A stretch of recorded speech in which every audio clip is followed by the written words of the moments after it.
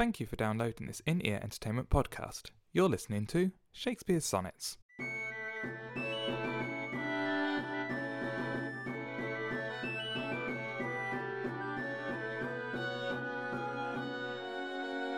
Sonnet 35. No more be grieving at that which thou hast done. Roses have thorns, and silver fountains have mud. Clouds and eclipses stain both moon and sun, and loathsome canker lives in the sweetest blood. All men make faults, and even I in this, authorizing thy trespass with compare. Myself corrupting, salving thy amiss, excusing thy sins more than thy sins are. For to thy sensual fault I bring incense, thy adverse party is thy advocate, and 'gainst myself a lawful plea commence. Such civil war is in my love and hate, that I an accessory needs must be to that sweet fief which sourly robs from me. God, almost! I'm doing lots of grunting at the ends of these sonnets, and I apologise for my pronunciation of THs, because they're Fs where I come from, and they're always going to be Fs. That was Sonnet 35, with a little rant from me at the end. I'm Mark Chatterley, and I'm joined by the lovely, smiley, happy, gay in the old sense... I'm Jerry Healers. And we're going through all the Shakespeare sonnets, and we're up to 35, which puts us, about a fifth of the way through, something like that. Yeah, fifth of the way. Yeah. We are getting there. Slowly. So we're doing quite well, I think. What do you think about this sonnet, Thierry? Too many complicated... Well, not complicated words. Reading... It sounded fairly horrible. Well, not the way you read it, but you're thinking. Think some more. Having to read it out loud, I'm sure I'm going to screw up later. Probably even worse than the last one. The last one was good. I like that. It's fine. No one noticed. I don't think anyone noticed. Don't bring it up, and no one will know. No. No one will ever know. It has some nice imagery in it. A silver fountain's mud. I was talking about slightly earlier. Because you brought up roses and thorns, which is such a dull observation. But silver fountain's mud, I love. The idea that you have this resplendent silver fountain that cost millions. And obviously because it's stuck on a load of grass and it's spraying water everywhere, it's covered in mud, which is such a nice, I think, a lovely idea. And clouds and eclipses both stain both moon and sun, and loathsome canker lives in the sweetest bud. Canker, I think, in this sense, I know is an oldie-fashionedy word for cancer, or what we would now call cancer. Is that the case? Yeah, apparently it's a disease which destroys flowers. Oh, okay, so which makes sense. Loathsome canker lives in sweetest bud, so it's basically destroying it from the inside. Yeah, and maybe that's how it became. I know I read a book for my dissertation which had the word canker in it, meaning cancer. Or growth, because they didn't really know the difference between any other growth and cancer. But yeah, cancer. Well, that makes sense. I mean, the cancer is basically a disease which destroys you from the inside. Yeah, that does make sense. We're not flowers. No one is a flower, but still the same sort of concept. That's quite a poetic thing. No one is a flower. I could see that going into a poem. That's your first line. No one is a flower. I'm going to write that later when we finish recording. I want to hear it. I want to see it. But yeah, it's still about... We're still talking about faults and resolving someone, I guess, or absolving someone from the crime, I guess, is still being talked about here. All men make faults, and even I in this, authorizing thy trespass would compare. Myself corrupting, salving thy amiss. Odd word. Yeah. And excusing thy sins more than thy sins are. That's a very odd line. Excusing thy sins more than thy sins are, is if saying he's being excused of more than he's actually done.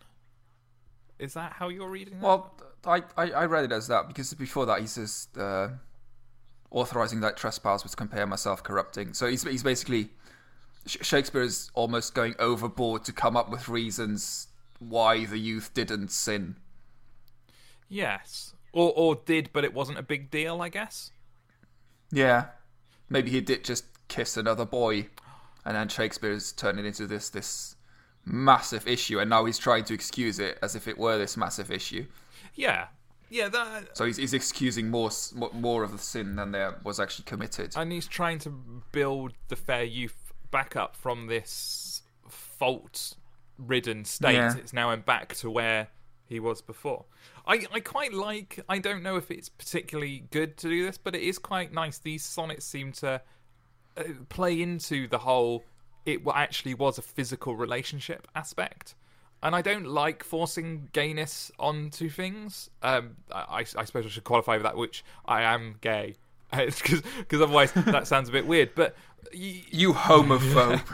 But sometimes you see people at the very slightest reference going, oh, well, that character's gay and this person's gay. And I don't like doing that. But there seems to be more and more in the sonnets that is suggesting it's more than a admiration. And even if there was no physical relationship, there seems to be it's more than deep friendship, and it's more than love of a best friend. It seems one step beyond that, or at least that's how I'm reading it. Maybe I'm forcing it in unintentionally. I'm still not convinced whether there actually was a physical relationship, or whether Shakespeare just wanted one. Yes. There might have been a physical aspect, as in physical interest in the youth, but up until this point, I don't see that anything has actually happened between the two. And of course, there's obviously the writer's prerogative that when I write and I write in the first person, I'm not me. I'm not necessarily me. Yeah. So although people don't really tend to get that with poetry. You can read a play. We read Hamlet, and no one goes, "Oh, Hamlet, that's obviously Shakespeare." Yes. That's obviously him. But in a poem, or sonnet in this case, everyone just sort of expects it to be the truth. Yeah. I'm not sure why.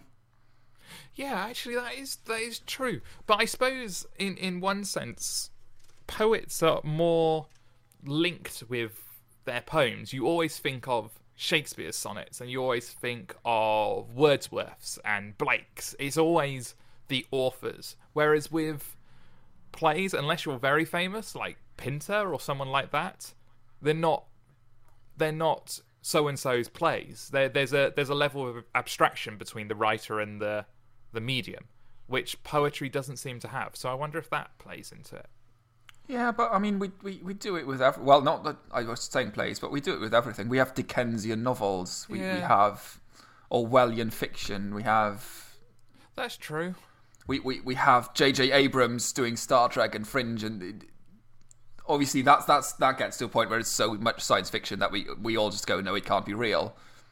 But in any sort of art or fiction, there's always a point where you could go, yeah, why do people not see an autobiographical part in that? And I suppose, yeah, I wonder if it's to do with how grounded they are. Again, I'm going to go back to Victoria Wood as an example, because I love Victoria Wood. The series that I've lent you, which you can't watch because you've not got a DVD player at the moment. If anyone wants to buy Thierry a DVD player, please do get in contact so he can watch Dinner Ladies.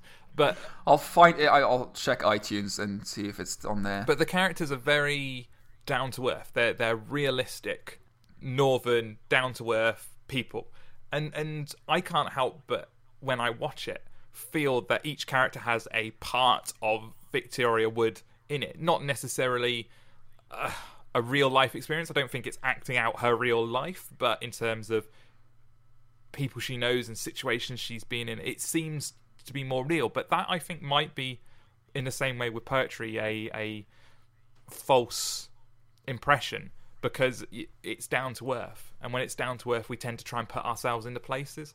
Whereas, like you're saying, with Star Trek, it's so weird to us. We don't tend to put ourselves in the characters' places. I mean, we'd all like to be there, but we don't watch it going, "Oh, I relate to that person." Well, you can relate on an emotional level, but not in a direct sense, I guess, is what. Yeah, you can't go, "Oh, I understand that decision not to invade planet such and such." Yeah, whereas I understand what love is and unrequited love is. Yeah. I think most people have understanding of that, maybe. Unless you're a monster. Yeah, I was going to say unless you're unlucky, but then I thought In fact, people who are more unlucky are probably more likely People who've never experienced unrequited love are probably the lucky ones. Yeah. But then it's an emotion that you need to go through as well, I guess. Yeah. I think it builds character and makes you distinguish that. As I was having a chat with the other half the other day, this is going to sound really bad, but everyone settles. Everyone settles because no one is ever going to be your perfect partner. Because in your head, and in the same way that these sonnets are addressing it, perfection doesn't exist. So no one is going to be every single thing you want. So everyone in some level settles. Now, I'm not talking about going, I'll take him, he's good enough. Yeah, I find you completely ugly, therefore I'm going to... It's not that kind of setting, but in the sense that maybe they're not quite as smart as you wanted them to be, but they're near enough. And maybe they don't dress in the same way you want, but they're near enough. So everyone settles in that sense. So yeah, but I think this has been a long talk. Sorry. Yeah, this going back to this is maybe we identify with Shakespeare and we think it is Shakespeare because it's that kind of, we can understand what he's going through. Yeah, that was actually, I guess comedy is another one where we take everything as autobiographical. As in stand-up comedy, when stand-up comedians tell stories from their lives, everyone just accepts them as the truth, where they could be completely made up. Yes, yeah, definitely, yeah. And I think probably in most cases are made up. Because I hope that there's some really, really bad stuff out there happening otherwise. So just a very select few people as well. Just some, yeah. And well, either that or that just the way they cope with it, where there's other people just, I don't know, go to Wetherspoons and get drunk and punch someone in the face. Yeah, and then comedians aren't the people you see on TV. The people you see on TV are very carefully crafted characters. So, and I'm talking about people like Jack Dee and Russell Howard and Brand and all these other comedians. God, all the names just flew out of my head then. But each one of them has a role, and that's why the panel shows work so well. Like David Mitchell. David Mitchell has that upper class, not connecting to culture. Yeah. That's probably not what he's like. In fact, I'm fairly sure it's not, because his writing is actually quite culturally relevant. But that's his character. Yeah, he does make a lot. If you read his Observer column, he does make a lot of references to other stuff that's going on. So, yeah. So they all have the established characters because it allows everyone to riff off each other, knowing how they're going to respond. And that's not... If you meet David Mitchell, he's not going to be like the David Mitchell you see on Lie to Me or whatever other show he's going to be in. Which is a shame. Yeah. Well, they had that on Would I Lie to Me with his face, Robert Webb. Yes. Who's always playing a bit of the knobhead and the good for nothing sort of person. And then he went on about how he learned juggling just to show off to his kids, and because they like juggling, he actually had a personal trainer that taught him how to do that. And you just go, that's I didn't know you had kids. I'm just not interested in personal life of celebrities. And it's like that's actually really, really sweet, and it doesn't work at all with that character that he's built up for himself. Yes. Yeah, exactly that. And so I guess if we draw this back to the sonnet, is that I don't know, and I don't think the assumption should be made that these sonnets are autobiographical. They could just be a couple of characters Shakespeare's dreamt up in his head. That's what I'm going for. That was a very long-winded way for me to say I'm not convinced Shakespeare's gay, wasn't it? That was me covering my arse and I was against the walls, boys. Anyway, sorry, I'll let you talk for a bit now. I'm pretty sure we will never actually know whether he was gay unless someone does come along and changes the laws of physics and manages to build a time machine to go back to the 1600s. And then we can send in an army of gay men to flirt with Shakespeare.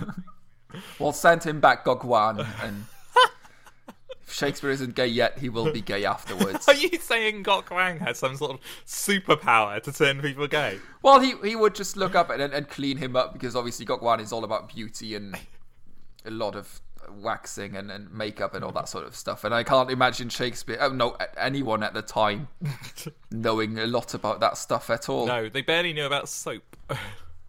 Yeah. Well, we need soap. Just a bit of perfume. Exactly that. Febreze.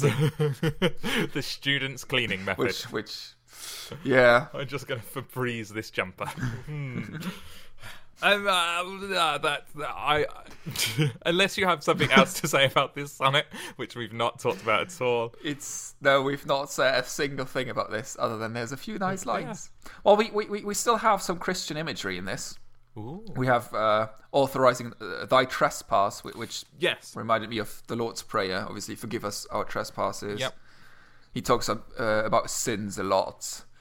Which leads. He does go into legal speak as well. Thy advocate and the lawful plea commences, and Yeah, but then it goes into civil war. Such civil war is my love and hate, that I an accessory needs must be.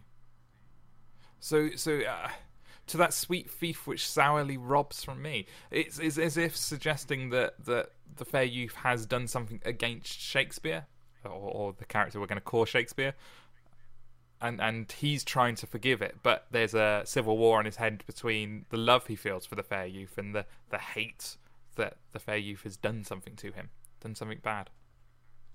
which is a very relatable feeling.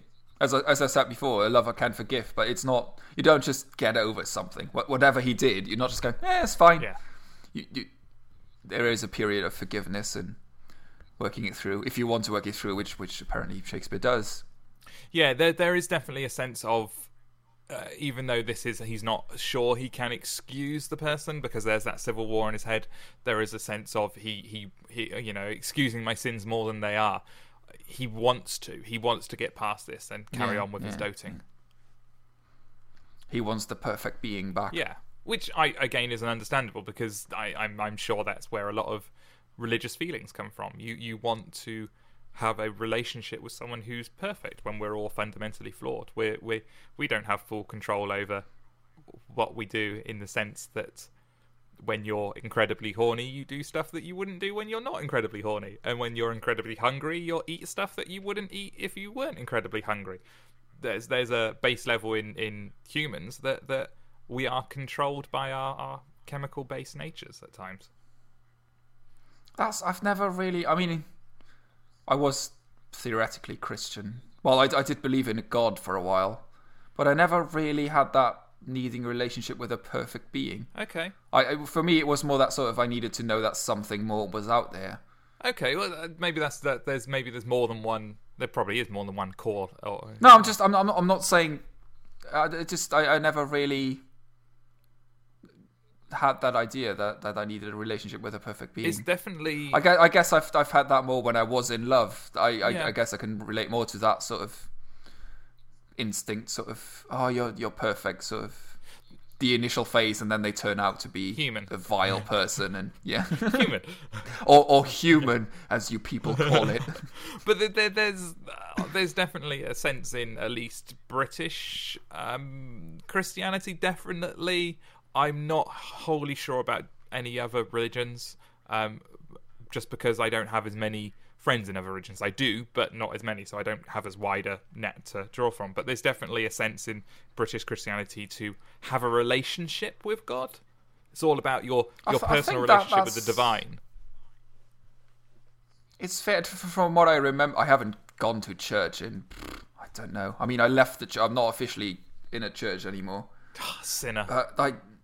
Yeah, I actually wrote to the Archbishop and said, I don't believe in God, please cross me off the register. And yeah, did he? I'm out. He'd cut your name out, and he's... No, they just cross you out from the register in the church where you were baptized. Okay. And you're officially kicked out then.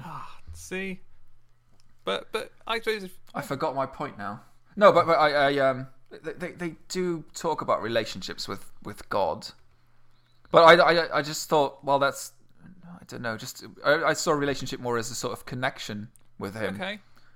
Maybe I'm because I obviously wasn't a good Christian. Otherwise, I wouldn't have left the church. but I'm quite happy to be corrected on these things, because when I was a Christian, I'm not saying you're wrong. I'm just saying that's an aspect of it that I personally never saw. Yeah. Well, I could easily be wrong, because when I was a Christian, I wasn't a Christian, if that makes sense. I was a Christian because it was what you are if you're white and raised in England or Britain. That's what you are. And then I realised that was stupid, and I kind of started exploring other religions, and I switched, and then I realised that all religions are a bit weird, and then I became kind of agnostic, and then I kind of went, actually no, and that was my religious journey over the space of quite a number of years. I just read Christopher Hitchens and went, yeah, this guy does have a point.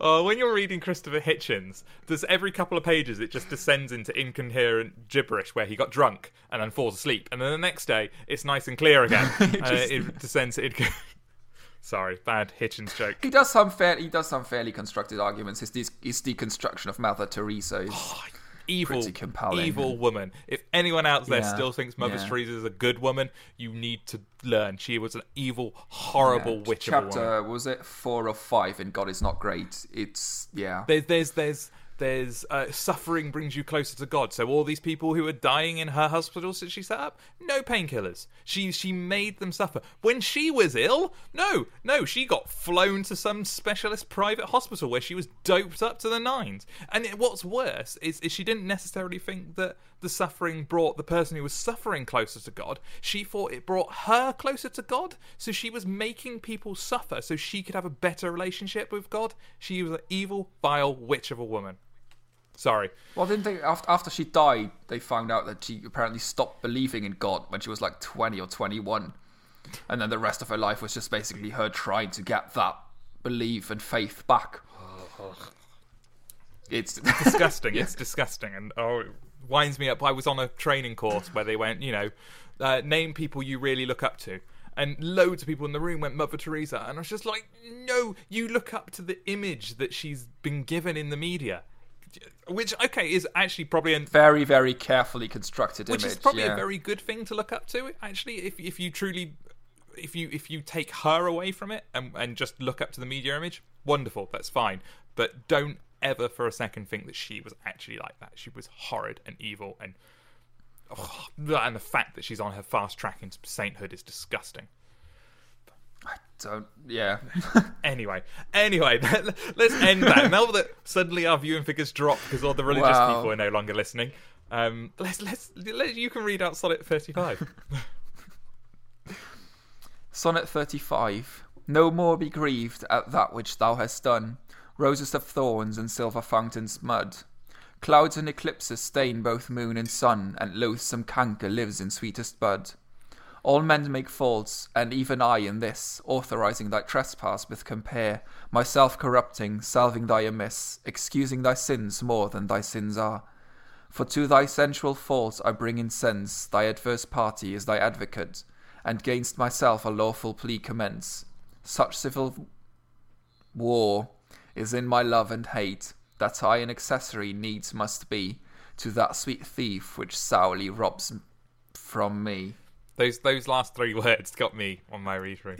That was Sonnet 35. Thank you for listening to Shakespeare Sonnets. I've been Mark Chatterley, and you can follow me on Twitter with @Nufkin. And I've been Thierry Hillis, and you can follow me on Twitter @SoundOfSeagulls. Awesome. Thank you very much, Thierry. We shall see everyone else again next time. Goodbye.